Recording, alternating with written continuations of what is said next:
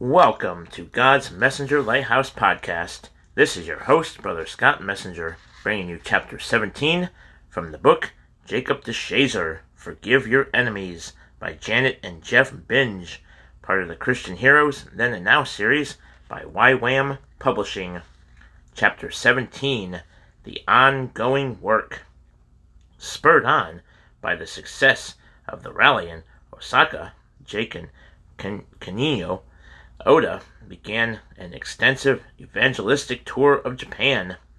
Whenever he could, Mitsu Fuchita joined them at speaking engagements. Larger crowds than ever before flocked to see the two opposing war heroes who were now united together in love for Christ. On the island of Kyushu, Jake spent a month preaching to coal miners. He conducted 2 meetings a day and spoke to an average of 1,000 people at each meeting. As a result of Jake's speaking, up to 400 miners a day stepped forward after the meetings for personal prayer. When Jake returned home to Osaka, to Florence and the 2 boys, he was pleased by all Florence had accomplished in his absence. The nightly Bible studies were bursting at the seams, and 5 members of Mr. Yoshika's extended family had been converted to Christianity and now wanted to be baptized. On Sunday, June 25th, 1950, while eager and open Japanese audiences flocked to hear Jake speak at several church services, war descended on the Korean peninsula. On that day, an invasion force of heavily armed North Korean troops swept south in an attempt to capture South Korea and unite the 2 countries into a single communist country. Americans in South Korea at the time were evacuated to Japan, and everyone waited to see what would happen next. 2 days later, the United Nations Security Council passed a resolution calling for North Korea's immediate withdrawal from the South. If North Korea failed to comply immediately with the resolution, the Security Council authorized member states of the United Nations to act militarily against North Korea and drive their troops back to the 38th parallel, the agreed-upon boundary established between the 2 Koreas at the end of World War II. When the North Koreans failed to comply with the resolution, President Harry Truman ordered American troops into South Korea as part of a UN force to help drive the North Koreans back. He put General Douglas MacArthur in charge of this operation. Soon, an all-out war was raging on the Korean peninsula. Jake, like many in Japan, was greatly concerned about the war. If the UN force failed to achieve its objective, would Japan be the next country the communists set their sights on? Jake redoubled his evangelism efforts as he waited to see the outcome of the fighting in Korea. In his monthly missionary newsletter home to the United States, Jake reported that he had preached 40 sermons in the past month to a total of about 6,500 people.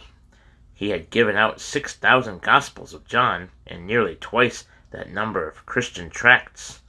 As a result, over 5,000 people had accepted Christ and 14 had been baptized.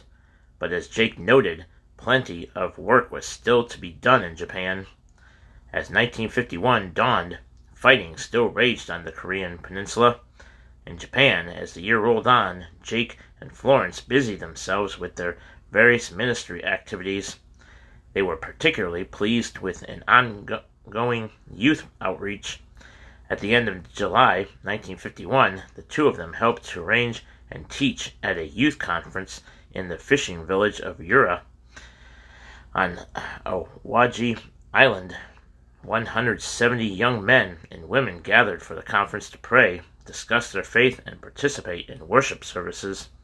On September 8, 1951, in San Francisco, Japan signed a treaty that would have a profound effect on the country. It was known as the San Francisco Peace Treaty. Among other things, the treaty cut off Japanese claims to Korea from Musha, Taiwan, Hong Kong, the Kuril Islands, the Azores, the Spratly Islands and Antarctica and Sakhalin Island.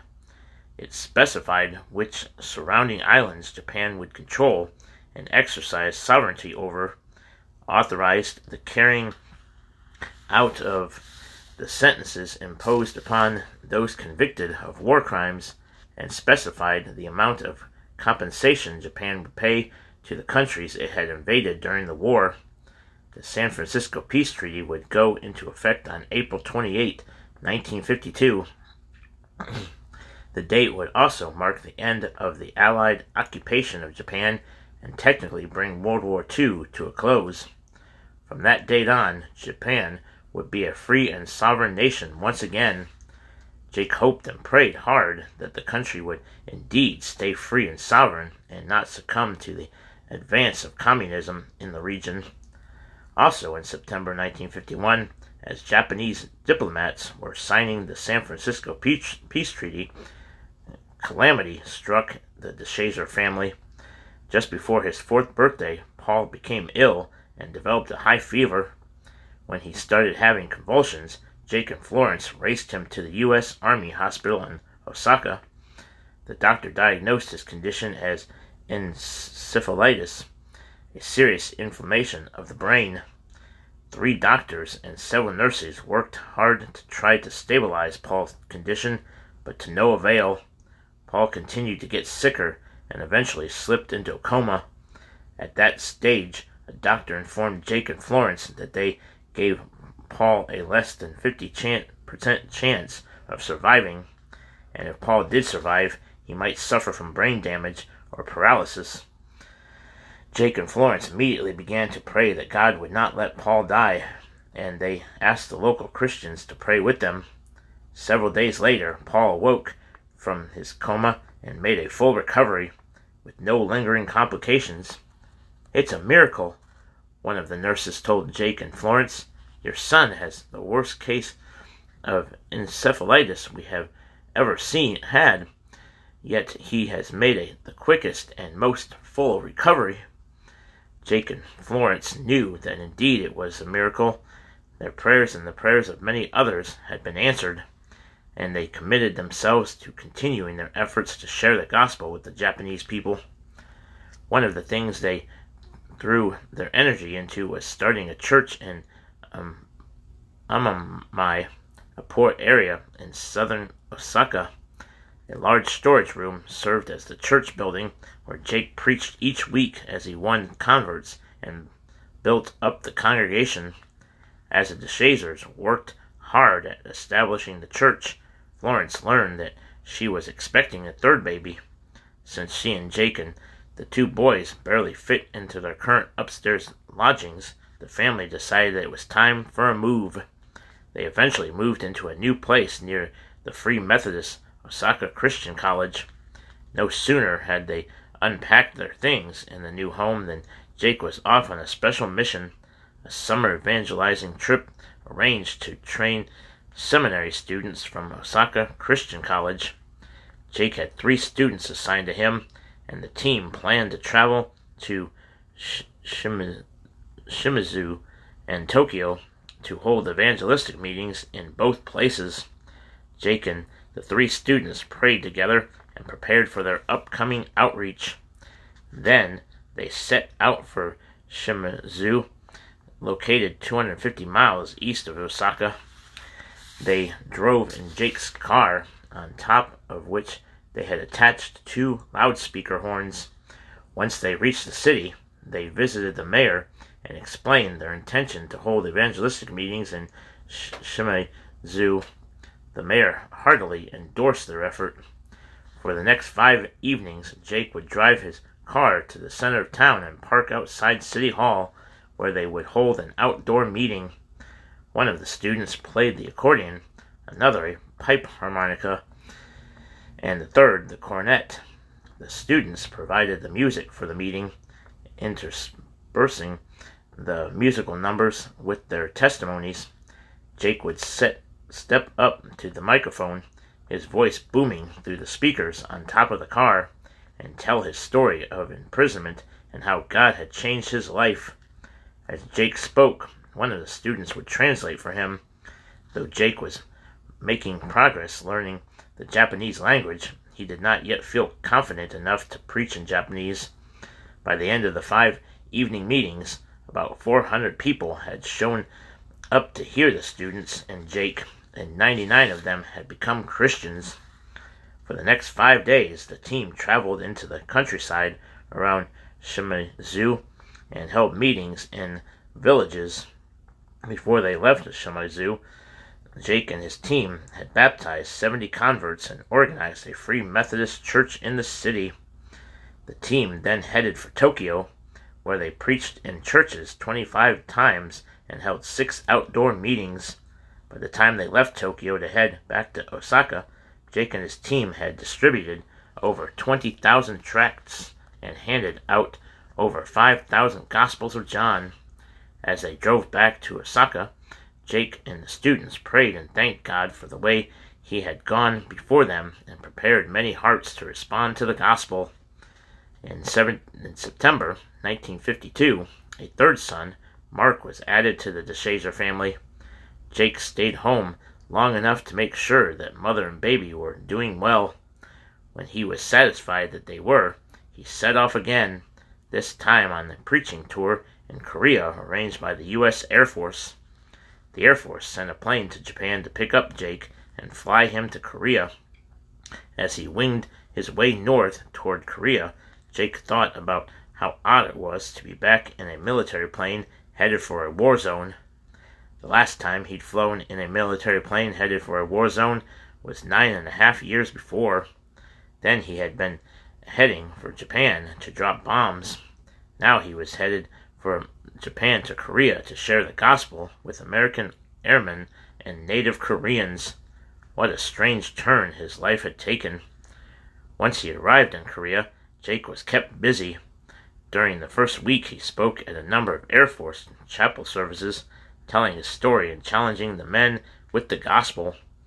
During the second week, Jake was given special permission to travel to a number of restricted battlefront locations to talk to the soldiers. The Korean War had been going on for over 2 years now. It had basically ground down to a stalemate along the 38th parallel, the original agreed-upon border between North and South Korea. That did not mean, however, that all was quiet along the battlefront. Twice during his visit to the front, Jake had to scurry for cover in sandbag bunkers because of incoming enemy fire. When he wasn't avoiding enemy fire and conducting chapel services, Jake spent most of his time talking with or counseling airmen. One of the highlights of Jake's trip to Korea occurred when he spoke at the Young Nak Presbyterian Church. The church had been built by North Koreans who had been forced to leave their old church and homes at the start of the war and had fled south. Inside the church, 1,000 people gathered to hear Jake speak through an interpreter. As he spoke, a chorus of amens would arise from the mostly Korean audience. Jake marveled at how different the Koreans were from the Japanese. The Koreans were much more demonstrative during church services than the normally reserved and polite Japanese. Jake found himself excited by the enthusiastic feedback. As he flew back to Osaka, Jake thought over his trip to Korea. It had been a long time since he'd been among a crowd of Americans. He was surprised that they still recognized him and wanted him to recount his story of being part of the Doolittle raid and his subsequent capture by the Japanese.